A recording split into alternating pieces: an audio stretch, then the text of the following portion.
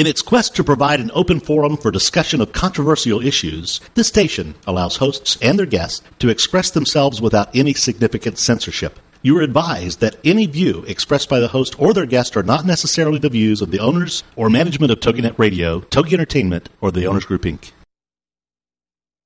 Welcome to The Sociable Homeschooler with Vivian McNinney. Vivian is here to talk to you, to encourage you, and to show you how she had a successful homeschooling experience with her Wildflower Academy, and that her kids turned out great, and that with God's help, you can create the same experience she did. From her beginnings in Hastert, West Germany, to Dallas, it's been quite a journey, and her abilities to adapt, survive, and thrive are what make her unique in homeschooling. So have your pen and paper ready. It's The Sociable Homeschooler. And now, here's your host, Vivian McNinney. If I speak in the tongues of men and of angels, but have not love, I'm only a resounding gong or a clanging cymbal. 1 Corinthians 13:1. With the coming of Jesus and his fulfillment of the law and prophets, the kingdom of heaven was inaugurated. His coming appeared to overawe the decrees found in the teachings of Moses. Matthew, however, adheres to the teaching that in Jesus there is a new interpretive key for fulfilling the law and the prophets. In the 22nd chapter of his Gospel, verses 37 through 39, he gives us the greatest commandment from Jesus himself, to love God. There's that word. With all our hearts, our souls, and minds. He continues, and the second commandment is like unto it, love your neighbor as yourself. Paul says love is of the utmost importance. So does Jesus. We learn that everything in the law and prophets from the Old Testament must now be seen through this perspective, provided by the kingdom of heaven. Love. Nothing is to be abolished. Everything is to be fulfilled. Everything is to be understood and implemented through love. Good afternoon. Welcome to The Sociable Homeschooler, and I'm your host, Vivian McNinney. April is Child Abuse Awareness and Prevention Month, and I have Dean Tong, an expert on the issue of false child abuse allegations, as my guest. I'll be finishing up the chapter of my book dealing with television and moderation, and talking about some of the music chosen by parents for their children to sing at the recent auditions I presided over for this year's Garland Summer Musicals. So sit down, drink your tea, and hearken to the latest goings-on in my fast-paced life. My barista daughter is no longer that. There are too many conflicts with school and her social life, not to mention college visits and future wisdom teeth extractions. So my sleep is not disturbed at the crack of dawn anymore. Instead, I'm roused around 7 a.m. when my son starts to stir for work. What a relief, an extra 2 hours of shut-eye. I must say I'm going to miss the pound of coffee each week. I suppose we'll have to reach deep down in our pockets to replenish our supply. When we run out, no going back to Folgers for us. Malia now ostensibly has more time to study, and she has been reading and writing, I'll give her that. I don't know if she's got much further with the book she started on the plane last week, but she did comment on the fact that I'd finished mine and was already on the second book in the trilogy. Sunbathing's been going on around our pool too. Lovely, crisp, sunny days have been awarded us, not to mention the destructive wind, which is also responsible for scattering blossom into our pool and surrounding garden. Pool Sweep and Blue-Eyed Cowboy are hard at work each day keeping everything cleared. I spent the weekend inside only hearing about the glorious weather from auditionees coming in from the heat. Garland Summer Musicals held their auditions all last weekend, as well as Monday and Wednesday, and this coming Sunday evening. The first day we saw individuals from 9 a.m. until 10 p.m. A lunch break of 5 minutes had been mistakenly scheduled for us, so we had to eat at our desks and on the stage, but did manage to get a dinner break. It's wonderful having older children. My teacher daughter Paris, who'd been taking advantage of the outdoors all day, cooked us a lovely meal for the break. At the theatre, we spent some of the quieter moments eavesdropping on the auditions and preparing for the massive dance course scheduled for the next day at noon. Of course, as is always the way with large events, we weren't adequately prepared for the onslaught. I arrived 30 minutes early on Sunday, and already there were eager dancers in the lobby stretching and waiting. Those dancers, always on time. We had more than 100 young men and women show up. Some had been the day before, so already had forms and numbers, but there were easily as many who were new and had to fill out forms, be assigned numbers. But we valiantly fought the rush, and between me, my Texan, and our oldest son, we won the battle. And everyone was numbered and ready by 1 p.m. when the dancing commenced on stage. What shows are we going to do this year? Music Man is the first one, in the middle of June, followed by Cats at the end of July. Go online to Garland Summer Musicals and buy your tickets now. Buff, the director, and his team are looking for professional dancers for Cats, and they were rewarded with potential members of the cast from Dallas Black, Dallas Ballet, and other contemporary dance companies around town. Buff also attracted a good number of singers from the opera, and so we were treated to some marvellous voices and exquisite movers over the weekend. Of course, we also had our fair share of cringe moments, like the man who sang Hair from the musical of the same name and whipped out a long black wig at the last minute to pop on his head, a prop that had distracted him throughout his audition but left an indelible impression on the directors. On Monday, we conducted the children's auditions for Music Man. Some of the songs sung by the children were most inappropriate. For example, a 7-year-old sang a song from Cabaret, and a 9-year-old sang a song from Chicago, complete with seductive moves. What are the parents thinking? Our music director suggested perhaps they should go and see the shows before allowing their children to select their pieces. One young boy, though, sang an age-appropriate song called Down by the Bay by the children's entertainer Rafi. It was cute, but he couldn't keep in tune or on time. Shame. On that note, it's time for the conclusion of my chapter entitled Television is Not a Team Player. Initially, the television set was not the social threat and downfall of our future generation that is being touted today. If left to the fundamental Christian groups, all televisions would be banned from the continental USA, or at least from the young viewing eyes of children. Fathers in these households still seem to have a strong hold on the television and their particular man shows. While not such an extremist myself, I venture to guess that any parent who has the best interests of his or her child at heart would agree with the experts who claim there is a parallel between strangers and television, and caution must be observed. Would we permit someone whose inner thoughts were unknown to us into the sacred confines of our home? Would we allow them to play with and entertain our children, sometimes filling their heads with all kinds of myths and untruths about the world? Would we furthermore support them in their portrayal of families who would not pass muster with God? No, then why do we universally allow television into every room of our homes to influence, teach, encourage, confuse, and lead astray our children from birth, thus rendering it addictive by the time they're school age? True, unwholesome images can flash before our children in the daily walk of their lives. Outbursts of road rage, impatience at the doctor's office, broken promises instantly spring to mind, but hopefully we're with them at the time these infractions occur. How many parents actually supervise their children's television watching? It has become the best babysitter around. Even daycare centres use it. Paul advised us to live in the world. We have no choice here, but he cautions us not to be of it. We have myriads of choices here. We cannot completely banish the many faces of media from our lives. We'd be foolish indeed to lock ourselves up in a padded cell or our basements, thus perpetuating the mistaken and popular image of the suppressed homeschooler. We'd be foolish indeed to pretend, while thus ensconced, to have rich and fulfilling lives. How then do we live? As a Benedictine householder, I believe in moderation. Like everything in my life, television can be used to advantage. There are many worthwhile programs that can be enriching. I've even learned a few lessons from this large electronic device from time to time. But if used excessively, it can be damaging. It may not result in a serious physical ailment, but it could cause acedia, a dulling of the senses, a wasting away of the mind. Too much television restricts our ability to live up to the full potential of a being created in God's image. When I arrived on these distant shores from my homeland, I was amazed that in many households the television was a constant companion. It was used to keep the dog company when the owners were out. It was used to keep the owners company when the dog was out. It was used as a distraction for the children while the parents were doing other things. It replaced the fireplace as the focal point of the living room. It was abused. Fat, meat, sugar, and bread can be abused also. We know that if we cut out food altogether, we would not live for very long. Moderation is good for everything.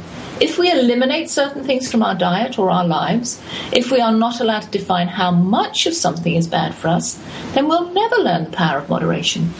we'll never learn how to make wise choices. If our children are not allowed any access to the media because it does not tell Christian stories or give godly viewpoints all the time, how are they ever going to be able to discern the good from the bad? One year, I announced to my little schoolhouse that the television set was being brought on as an additional member of our faculty of 2. They groaned. Why? I wondered aloud. Television is meant to be for fun, not for school, they enlightened me. Unrestricted viewing is not promoted in our house. I could have happily done without the box, but my husband wisely hung on to it. It's good for relaxing in front of, he yawned. With only good intentions on my part, my weak attempt at enlisting their hallowed instrument of entertainment to become a member of the academic staff did not go down well. We don't have time to watch it during the day, they observed. You keep us way too busy with school. Needless to say, this faculty member, who had all the qualifications to become a part of our school, was given the boot within a few short weeks. I patted myself on the back for my quick response to student unrest. I should have known that the leap from a movie once a week to a regular member of the teaching staff was stretching it a bit. Our children have found out for themselves that, like Sesame Street and Thomas the Tank Engine, which were coveted moments of escape during the day when they were young, recreational television can enrich the more relaxing moments of their days and help them forget about schoolwork. Amid all this reflection, my beautiful young daughter Paris was still mulling over the disturbing discovery she had made while babysitting. What on earth are they going to buy for their children when they're teenagers, she persisted. I know some small children of 5 who already have iPods and laptops. Whatever happened to age-appropriate gifts? Whatever happened to toys? She asked. I agreed with her. The children of today are very precocious, and with their high consumer mentality at such an early age, is it a wonder that parents believe they cannot afford to join the ranks of those of us who homeschool? Malia and I went to the store last week, and we went to get what she announced on the food aisle of Kroger to be the best pickles in the world. We have to get them, she said. They're kept cold. A young man and his mother overheard her, and they burst into peals of laughter. It feels good to amuse people sometimes, but when we really don't know the inside joke, it is perplexing. What did she say wrong, I wondered. Well, I'm off on a break, and when I come back, I have my guest, Dean Tong, and he's ready and waiting for us.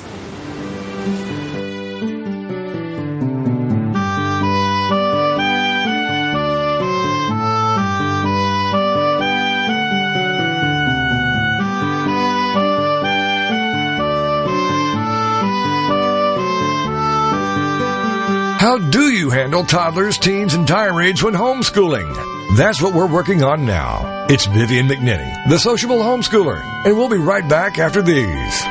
Christian Work-at-Home Moms, here is your own show on TogiNet. It's CWAM, Christian Work-at-Home Moms, with Jill Hart and Diana Innan, Thursdays at 10 a.m. Central on TogiNet. I'd love to share with you just a little bit about how CWAM can help you, whether you are new to the work-at-home world and just starting out your search, or whether you've been working at home for a while and are looking to grow your business. Jill Hart is the founder of Christian Work-at-Home Moms, CWAM.com, and co-author of So You Want to Be a Work-at-Home Mom. Jill has worked from home from 2000 and started her home-based business to assist other Christians who desire to work from home while maintaining a godly life. And Diana Innan with virtualwordpublishing.com. I really, truly want to see you succeed, want to share the joy that I have in being home with my kids and being able to build my own business. And she's ready to help you now. Christian Work-at-Home Moms with Jill Hart and Diana Innan. Thursdays at 10 a.m. Central on TogiNet. Ladies and gentlemen, it's time for you to be a rock star. Get ready to rock with Rock Talk and Craig Deswald, and learn how to achieve rock star status in your industry. Every Tuesday afternoon at 2, 1 Central on TogiNet.com.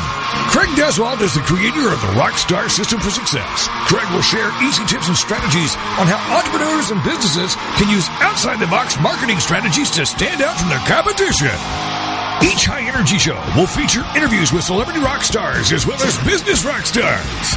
For more on Craig, the show, and the Rockstar Marketing Boot Camps, check out the website, CraigDeswald, DUSWALT.com, so you can learn how to be perceived as an expert and celebrity in your field, so more people come to you to buy your services and products. Then, get ready to be a rock star with Rock Talk and Craig Deswell. Tuesday afternoons at 2, 1 Central on TogiNet.com. Welcome back to The Sociable Homeschooler with Vivian McNinney, the show for any homeschooler at any point in their homeschooling career. Join us as we plow through the problems, tackle the challenges, and celebrate the successes. It's The Sociable Homeschooler on TogiNet. And now back to your host, Vivian McNinney. Well, my guest this afternoon is forensic trial consultant and expert Dean Tong. Dean became involved with homeschoolers professionally back in the 90s when he was emailed and called about their nightmare CPS and homeschooling-related stories. He's written several books, the latest of which is called Elusive Innocence, Survival Guide for the Falsely Accused. Welcome, Dean. Thank you for joining me this afternoon. Vivian, thanks for having me this afternoon. Okay. Can you hear me all right? Yes. Yes, okay. Okay, well, first off, where are you located so my listeners can kind of I am based out of Tampa Bay, Florida. Tampa, Florida. Have you got beautiful weather right now? Yes, very nice. Thank you. Well, good, good. We have glorious weather here. Okay, so give me a little bit of history as to how you became involved with homeschoolers back in the 90s. Well, I got involved in the child protection system firsthand over 25 years ago.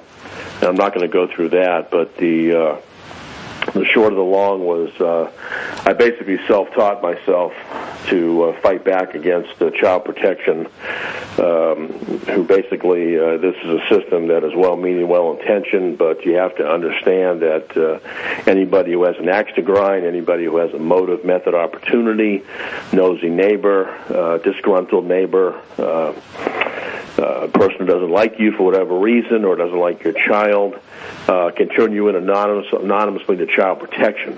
Under the law, this is called in loco parentis parens patriae, the state as the parent. And actually, recently there was a documentary entitled The Child that talked about this assault on parental rights, that parents' rights are at risk.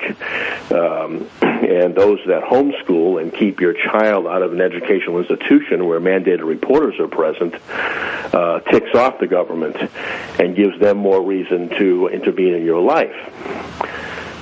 And there could be serious consequences from that. So I became an expert, and I have now tenured as an expert, testified and been admitted in many courts, criminal and civil, across America, on the protocols that child protection uses to interview the kids once a case has started, an investigation has formally started.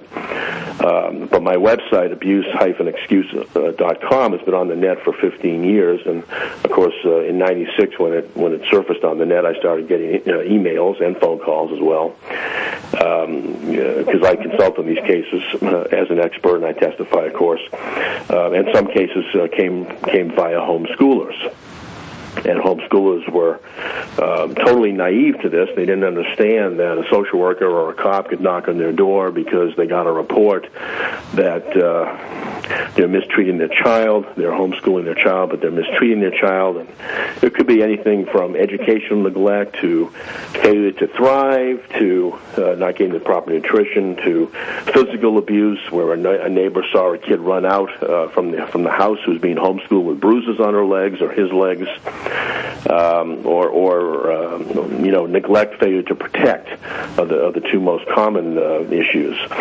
And you have to know that the government has the right to knock on your door at any time. Albeit child protection, in your state of Texas, it would be called the Department of Family and Protective Services, DFPS, used to be called TDPRS, and or the police.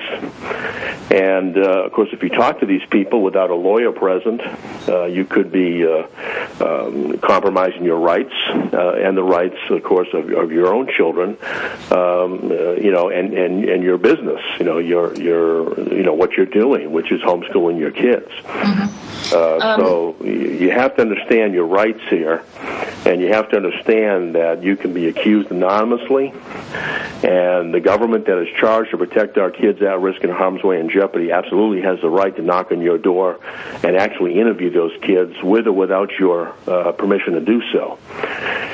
And And if you give them a hard time, they'll just call the police, and they'll get a warrant and break your door down. And so, welcome to America with a K. Well, you mentioned HSLDA and the film The Child, and I haven't actually seen the film myself, but I talked to the lawyers at HSLDA because it is recommended for homeschoolers to actually belong to that association because they say that they do tell us that if somebody comes knocking on our doors, before we answer it, we need to call them and shout through the door saying, I'm getting a lawyer on the phone. Right. I can't open the door until then. So, they're told that, but there are a lot of parents that still fall foul because I suppose they just panic. They just see these authorities outside. When you haven't done anything wrong, Vivian, and you don't believe you're doing anything wrong, then why would you not talk to somebody who's questioning what you're doing? And that's what most American parents do. They're just free and willing to take a polygraph and give their blood and bodily fluids and talk to until the cows come home. And when you do that, you can make inculpatory statements, and you can hurt yourself, hurt your kids, and hurt your business. That's right. Now, you wrote an article called "The State as the Parent Syndrome," and you used a phrase, "perceived impropriety." Could you tell us a little bit more about what that means? Well, in these cases, what's most extraordinary, Vivian, is when they come to court. It's called the doctrine of res gestae, RESGESTAE, and that basically means that any hearsay from a child is legally admissible, as an exception to our hearsay rule. We have hearsay rules under the law, and all 50 states. But any outcry or disclosure from a kid is admissible. So let's say that you're homeschooling your child, but he or she doesn't like the math segment, or he or she thinks you're being too diligent. There's not enough time for breaks. That kid could turn you in. There's just 1,000 ways to come under the legal microscope here and under the gun of child protection. And you have to know that there doesn't need to be physical evidence here. All there needs to be is uncorroborated hearsay from the mouths of babes. That's enough to get you in legal hot water. That and you mentioned something in that article about the bill that President Clinton signed called the Violence Against Women Act. And as with HSLDA, they're talking about the NATO treaty. I mean, it all looks on the surface to us who aren't legal-minded good. It looks as though, hey, they're helping children who don't have a say-so, who are being badly treated in these, third world countries or whatever, or these women that are being violently attacked by people in their homes. And so on the surface, it looks good. And then when you start to dig, you go, this is affecting this, and this will impact that over here. And you say something about the Violence Against Women's Act. On the surface, that looks good, but underneath, what's it doing? Well, yeah, VAWA doesn't really have a lot to do with what we're talking about today, or even the United Nations Convention on the Rights of the Child. Now, CAPTA does. That's the Child Abuse Prevention and Treatment Act of 1974, a.k.a. the Mondale Act, named after former Vice President Walter Mondale. Okay. That gave the rights to child protection in Washington, D.C., Department of Health and Human Services, to basically allow people to call anonymously. Here in Florida, the number is 1-800-96-ABUSE, and you can use that number as a malicious invitation to an open invitation to malicious slander. I mean, you can ruin somebody's life by picking up the telephone. You can be vindictive. You can be vengeful. You can say you're being protective. You think something's happening in that house. They never come out. I think they homeschool their kids, but there may be some type of David Koresh Waco cult going on. All it takes is that allegation, and if you don't think that allegation, that complaint is not going to spur an investigation, think again. Now you have some tips. You have some do's and don'ts, on one of your websites, well, your abuse-excuse.com. And one of them you say, stay cool, calm, and collected. Because, as you said, if you start to get sort of stroppy with the people at your door, then they can turn around and call the police on you, and you go, ooh, Well, it's not just that. I mean, if you start getting angry, then that takes the profile of being an abuser. Mm-hmm. You're now starting to fit the profile according to these social workers. Mm-hmm. And, you have to understand, look, we want to protect children, we want to protect women. There need to be laws in place. That's fine. And these people that are charged to do this job, child protection workers, they do see a lot of horrific abuse, both physical, sexual, and otherwise. That said, there was another coin. There's another side to this story, and that's the flip side or the false side. And parents who homeschool are absolutely at risk, to come into contact with child protection and be falsely accused of abuse. Mm-hmm. So take us through what we could do to help ourselves or protect ourselves if CPS does knock on our door. Yeah, anybody, Vivian, who homeschools really, and I was published in an article by Isabel Lyman. Dr. Lyman wrote an article that was published in the New American that had a couple of quotes from me back in 2002, 2003. But anybody should go to the website x10.com, x10.com, and purchase these mini audio and video cams, these mini cams to set your house up like a bank. Mm-hmm. And you're not doing it to surreptitiously tape anybody, including the government, but you're doing it, you'll be doing it as a compliment to your ADT or Brink security. But the point is, you do have accountability with these mini cams, audio and video. So very, very important. Mm-hmm. And I also, of course, encourage parents who are involved in parental alienation cases to purchase the same, because kids, they will say things spontaneously, trying to say, to pit one parent against the other parent. Mm-hmm. So very important to have accountability. Certainly, if you hear something that you may get turned into child protection, or your little 2.5-year-old ran outside and all of a sudden her diaper came off, and a nosy neighbor saw that and is thinking sexual terms because the child is nude, and calls it in. And you do get a knock on the door, or a social worker leaves her business card at your door. Obviously, you want to start a timeline in your computer. Okay. Dean, we need to go on a break now. We'll be back in about 90 seconds.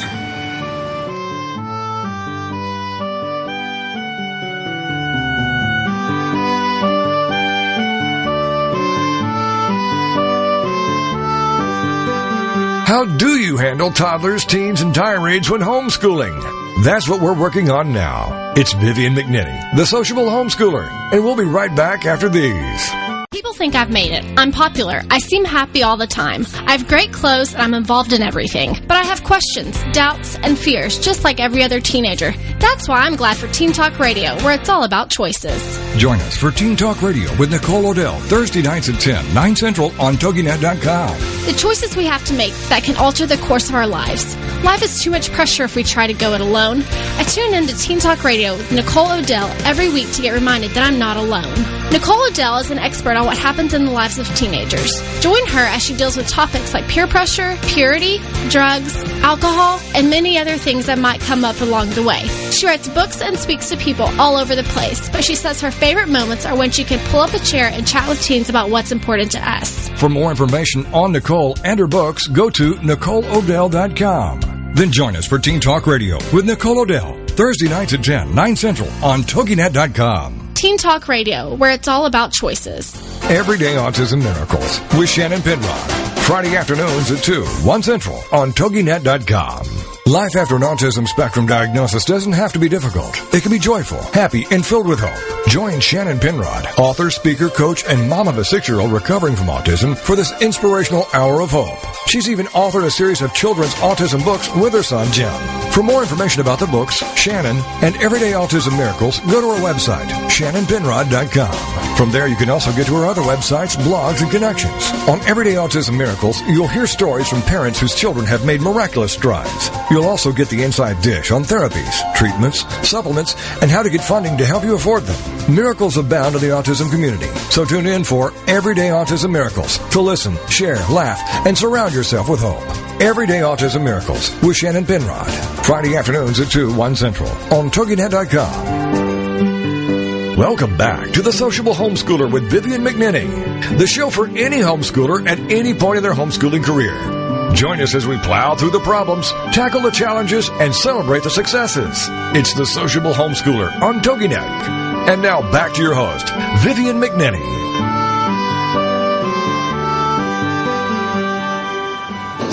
So, Dean, you were giving us a few tips on what we could do to protect ourselves. One of them was the set up video cams around our house. Another one was to keep... I guess the first thing, Vivian, is any parent who homeschools needs to understand that don't think it can't happen to you, because it can. So you're not immune from not being investigated here, not being called in by somebody. So you got to be prepared.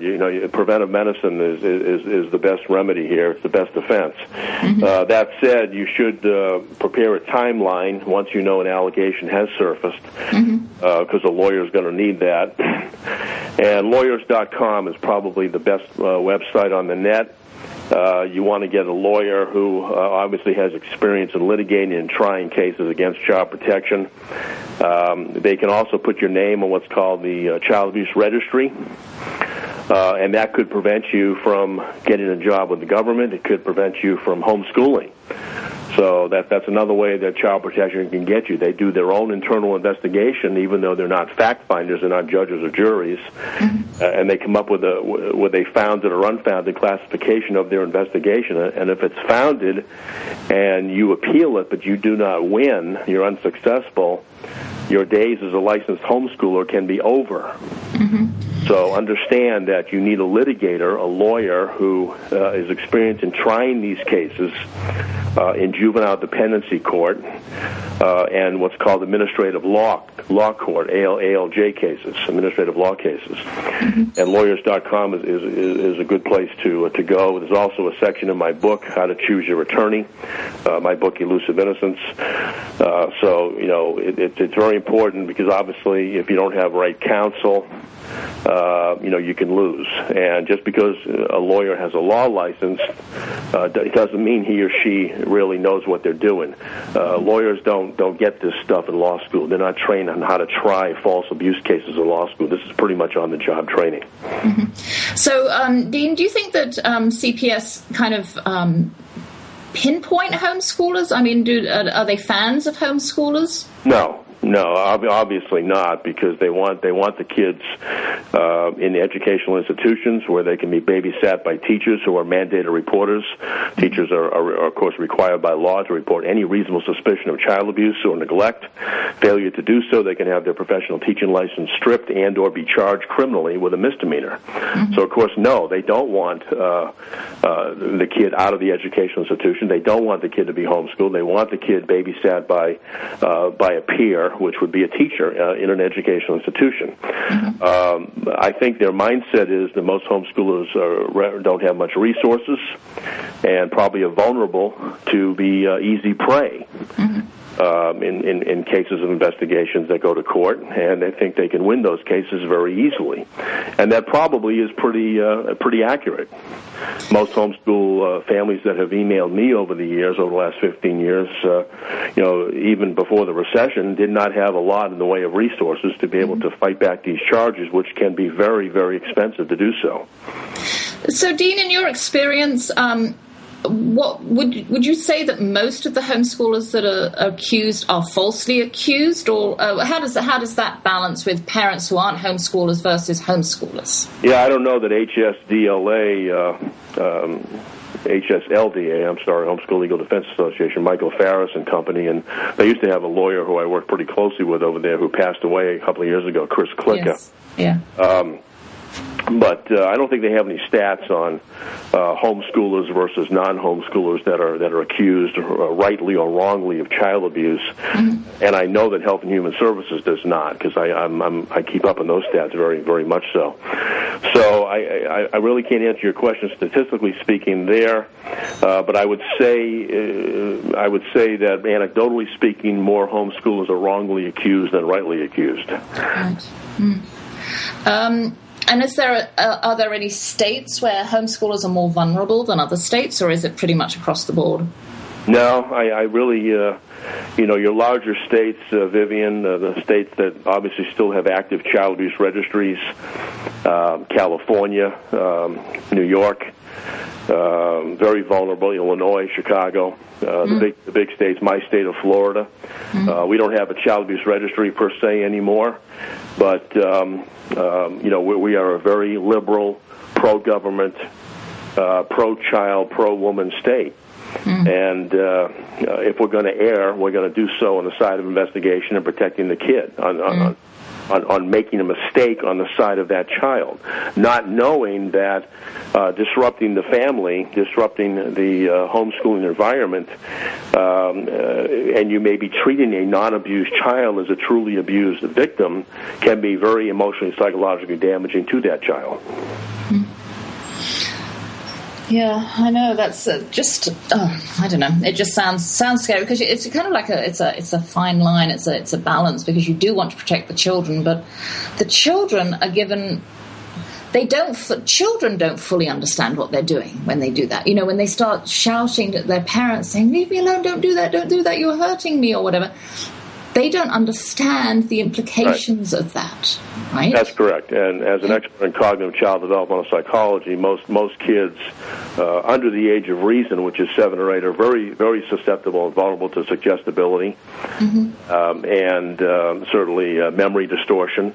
Mm-hmm. And they do say things that are off kilter and that are inaccurate. And I remember Art Linkletter, I think, said it best in his book, "Kids say the darndest things." Mm-hmm. So be careful. Be very, very careful, because this is a very slippery slope you're sliding down. And so when they take them to interview them on their own, sort of separately away from the parents, parents cannot be there. If you're under criminal investigation, because you have to understand now, you may get pulled into juvenile court battling CPS and their attorney, which is the Attorney General's office, but you can also be under criminal investigation and be charged with a crime. Mm-hmm. And with that said, when the kid is interviewed at the Child Advocacy Center, which is where they do it in your state of Texas, mm-hmm. The CAC, that interview is going to be conducted by a child protection interviewer, but there's going to be a cop, a detective, and a social worker perusing that interview through a one-way mirror. Mm-hmm. They can see in, but the kid can't see out. Mm-hmm. So the child doesn't even know that they're there watching in. Parents can't be in the interview room.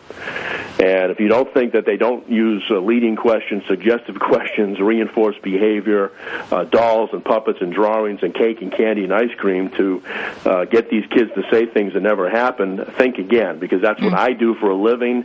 And I have critiqued hundreds of DVDs over the years, and I have seen unbelievable interviews.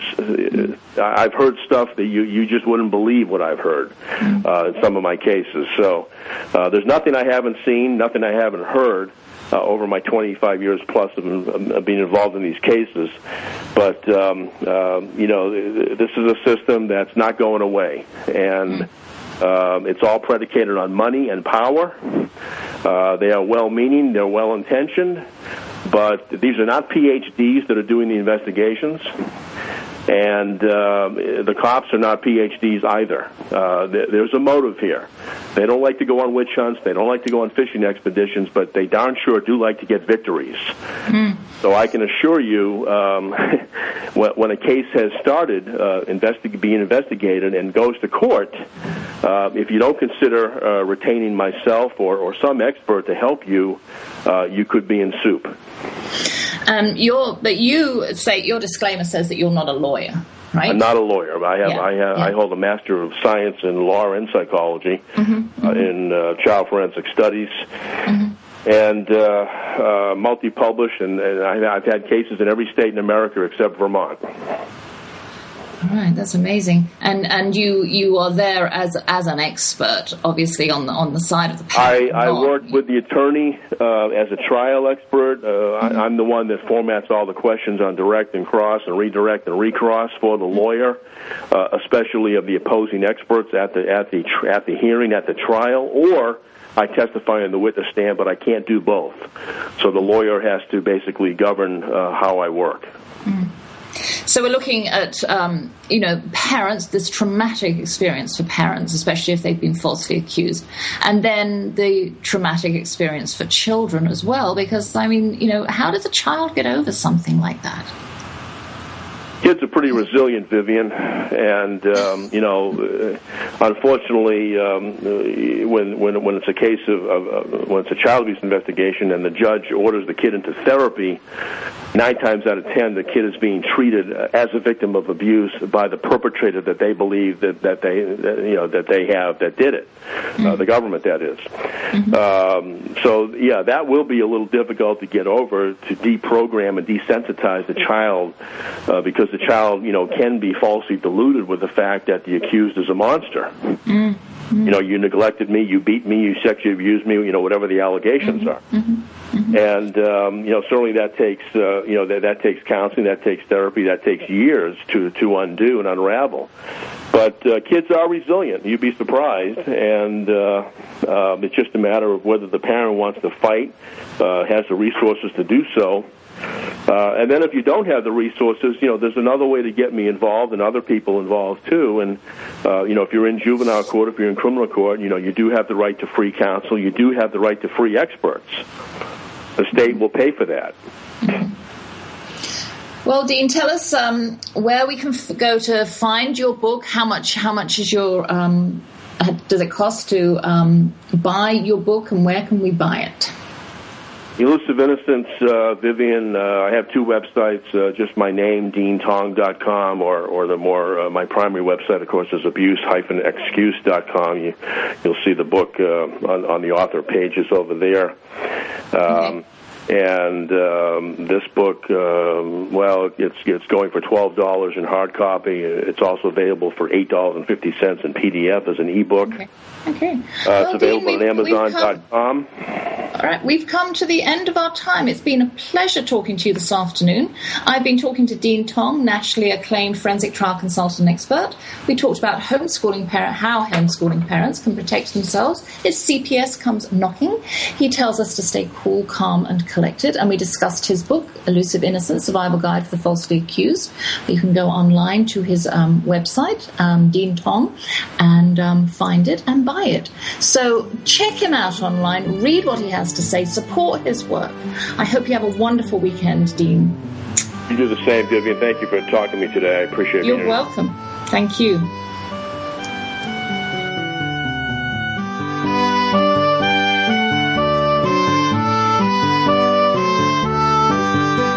How do you handle toddlers, teens, and tirades when homeschooling? That's what we're working on now. It's Vivian McNinney, the sociable homeschooler, and we'll be right back after these. Congratulations on being the proud owner of an adorable, soft, cuddly, sweet-smelling, smiling, cooing, hungry, tired, gassy, screaming little bundle of joy. So now what? Where's the owner's manual for this thing? Where are my instructions? Right here. It's Baby and Toddler Instructions with Blythe Lipman on TogiNet.com. Infant care specialist Blythe Lipman has worked with babies for over 20 years and works extensively with new parents, providing workshops, in-home visits, tips, and daily phone calls to ease those frazzled nerves. With Baby and Toddler Instructions, you can get the advice you need on how to survive and enjoy your baby's first year. For more information on Blythe and how she can help you, go to babyinstructions.com. From 32 ways to stop a baby from crying to 14 ways to get a baby to eat and so much more. It's Baby and Toddler Instructions with Blythe Lipman on TogiNet.com.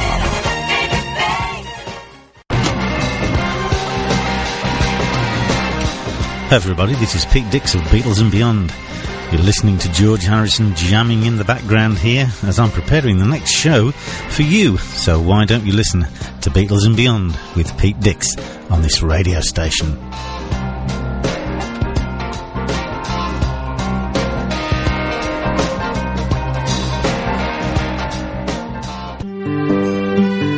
Welcome back to The Sociable Homeschooler with Vivian McNinney, the show for any homeschooler at any point in their homeschooling career.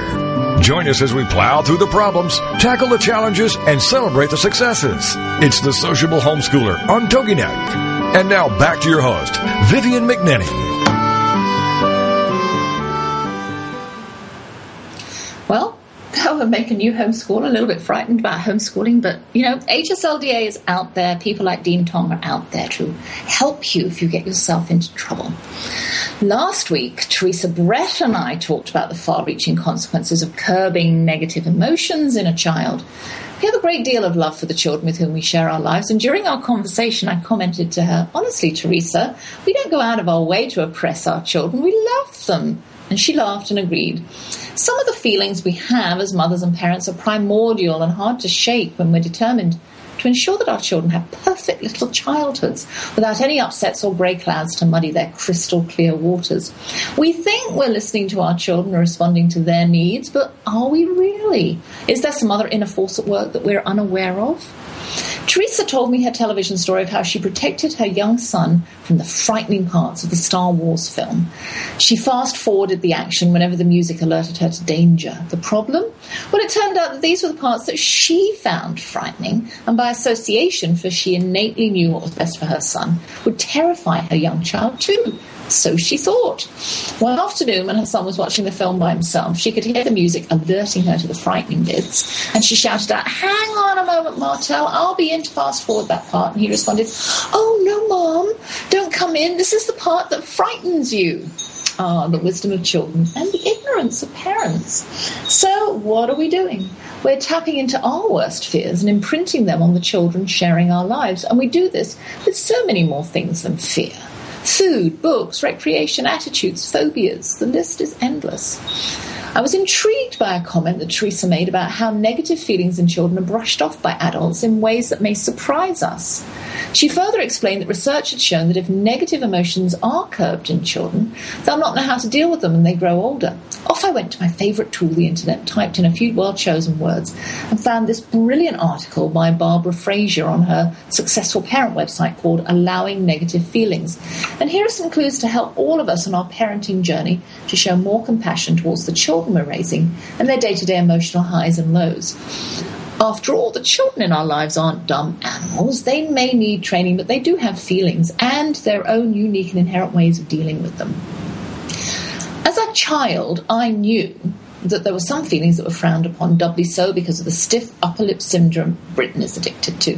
Showing feelings like anger, sadness, disappointment were signs of weakness, not to mention windows into our souls, which we really didn't want to expose to anyone. I learned to suppress my feelings, the positive and the negative, and was successful until I was in my mid-20s, when I became part of a family who displayed the full gamut of emotions.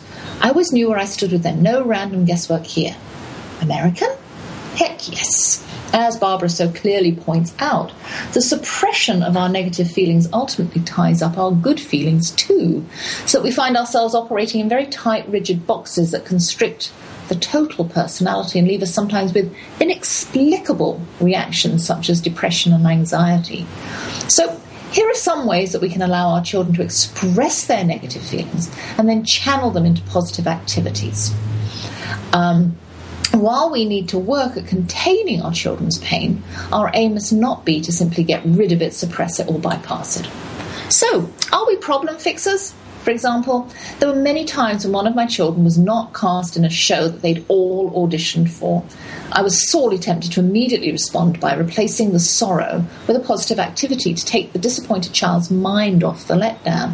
I'd whisk him off, or would, or could, to the mall to buy something special, or we could sit down and eat a tub of our favourite ice cream. While there's nothing wrong with this quick fix reaction, it's only natural to do away with the sad thoughts and replace them with happy ones. I hurt when my child hurts. These fixes could lead to some bad habits later in life.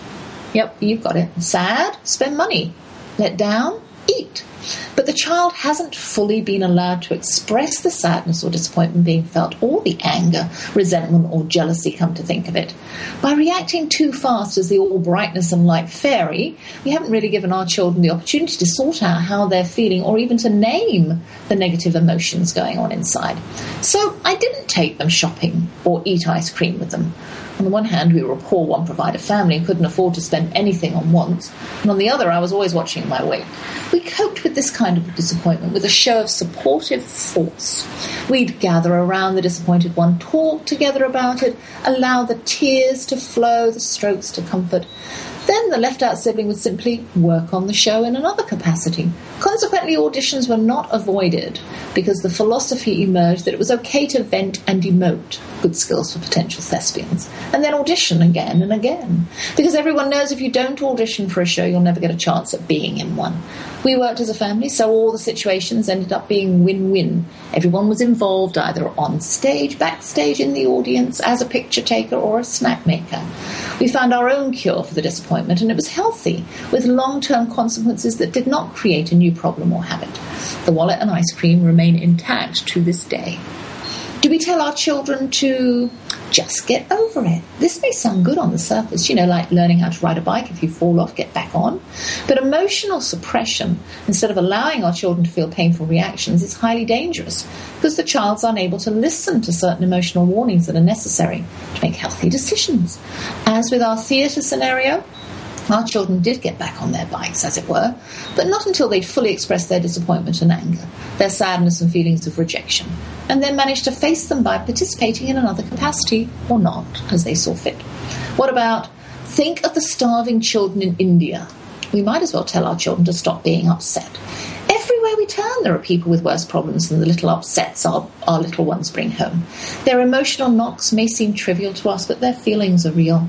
We know as adults when we weigh our suffering against others, all we do is minimize what we're going through, which polaxes us into feelings of guilt about how selfish we are and hinders us from dealing with our very real problems and pain. How much harder it is for a child to sort through these emotions of guilt. While it's good to remind our children of the larger picture of humanity, we shouldn't be tempted to use it to mollify or belittle a child's emotional pain. There are no right or wrong feelings. So the experts encourage us to allow our children's negative emotions to occur, to draw out their feelings, ask questions, practice reflective listening. By listening, we share the burden, and this allows the child some space with their feelings. And in the end, we're teaching our children how to express themselves verbally instead of acting out. We're giving them valuable tools in how to channel negative feelings into positive actions. And we'll also reap the joys of positive emotions in this way too. Our children will know we're a safe ear with no judgments attached. Barbara Fraser writes for her website, www.thesuccessfulparent.com, if you want to read more. So the saga of my mom continues. I tried calling her ward to find out how she was. I was told I could not be the next of kin. The aide said, "How can you be the next of kin if you're living in America?" As if I'd be calling from America, claiming to be the daughter of a random old lady who just happens to be on that particular ward. I finally talked to a doctor who told me that she'd had a swallowing x-ray and was scheduled to have a scan done on her neck and throat this week. My brother knew less than I did, and the doctor didn't seem very chipper about Ma, probably because he thought she'd been neglected. Interesting. My brother was finally allowed in to see her. It was after visiting hours, and he had to battle to gain access. Yep, they're strict in England. It's a welfare state where the authorities have complete control. He told me that Mum had not had the swallow x-ray yet, or at least according to one scrap of paper a nurse was reading from. She said the nurse may have missed the pertinent scrap of paper with the more up-to-date information on it that I had been given by the doctor earlier in the day. Scraps of paper. Are there no computers? She's been moved 3 times in a week and her papers have become jumbled. This is becoming more and more of a worry for me because nobody really has a vested interest in poor Mrs. Baggerly, born May 8th, 1924.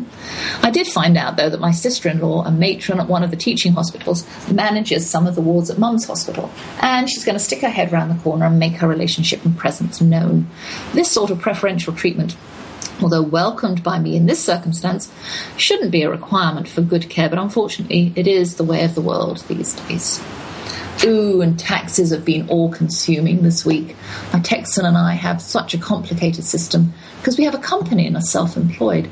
The person or team of persons who put together the forms and the wording should get an award for the most convoluted collection of random words and numbers ever seen together on one page. I suspect these same people also compose SATs and IQ tests. The instructions are whole booklets for a one-page form. What does that tell us?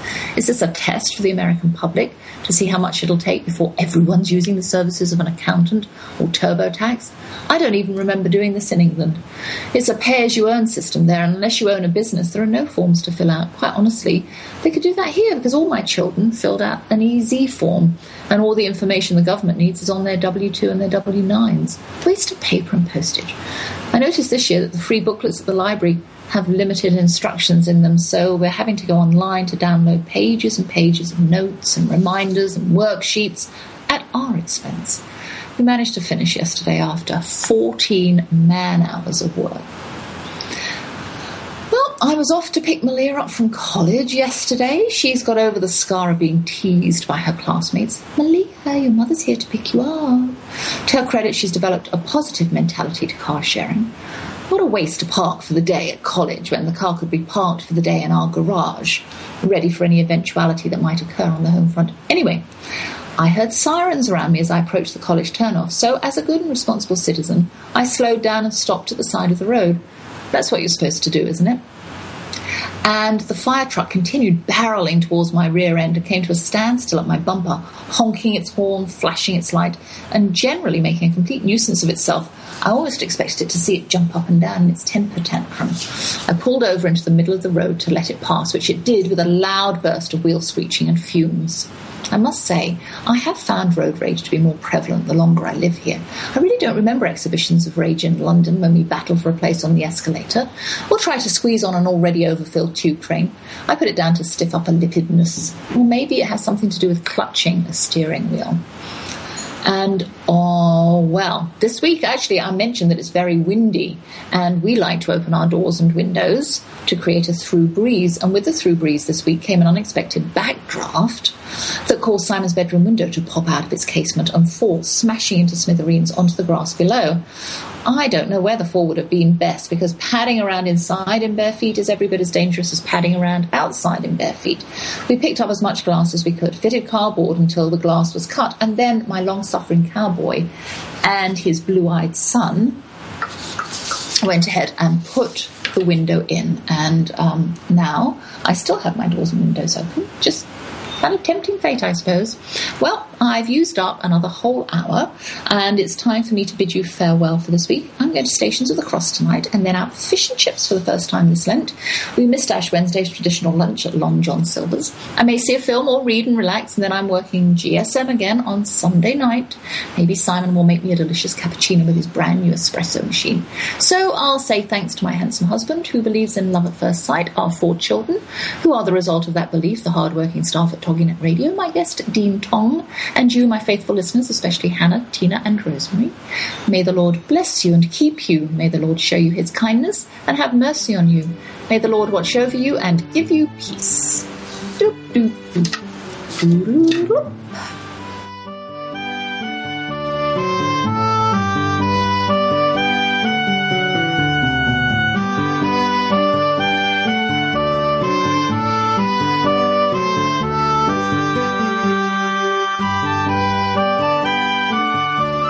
Thank you for joining us for The Sociable Homeschooler with Vivian McNinney on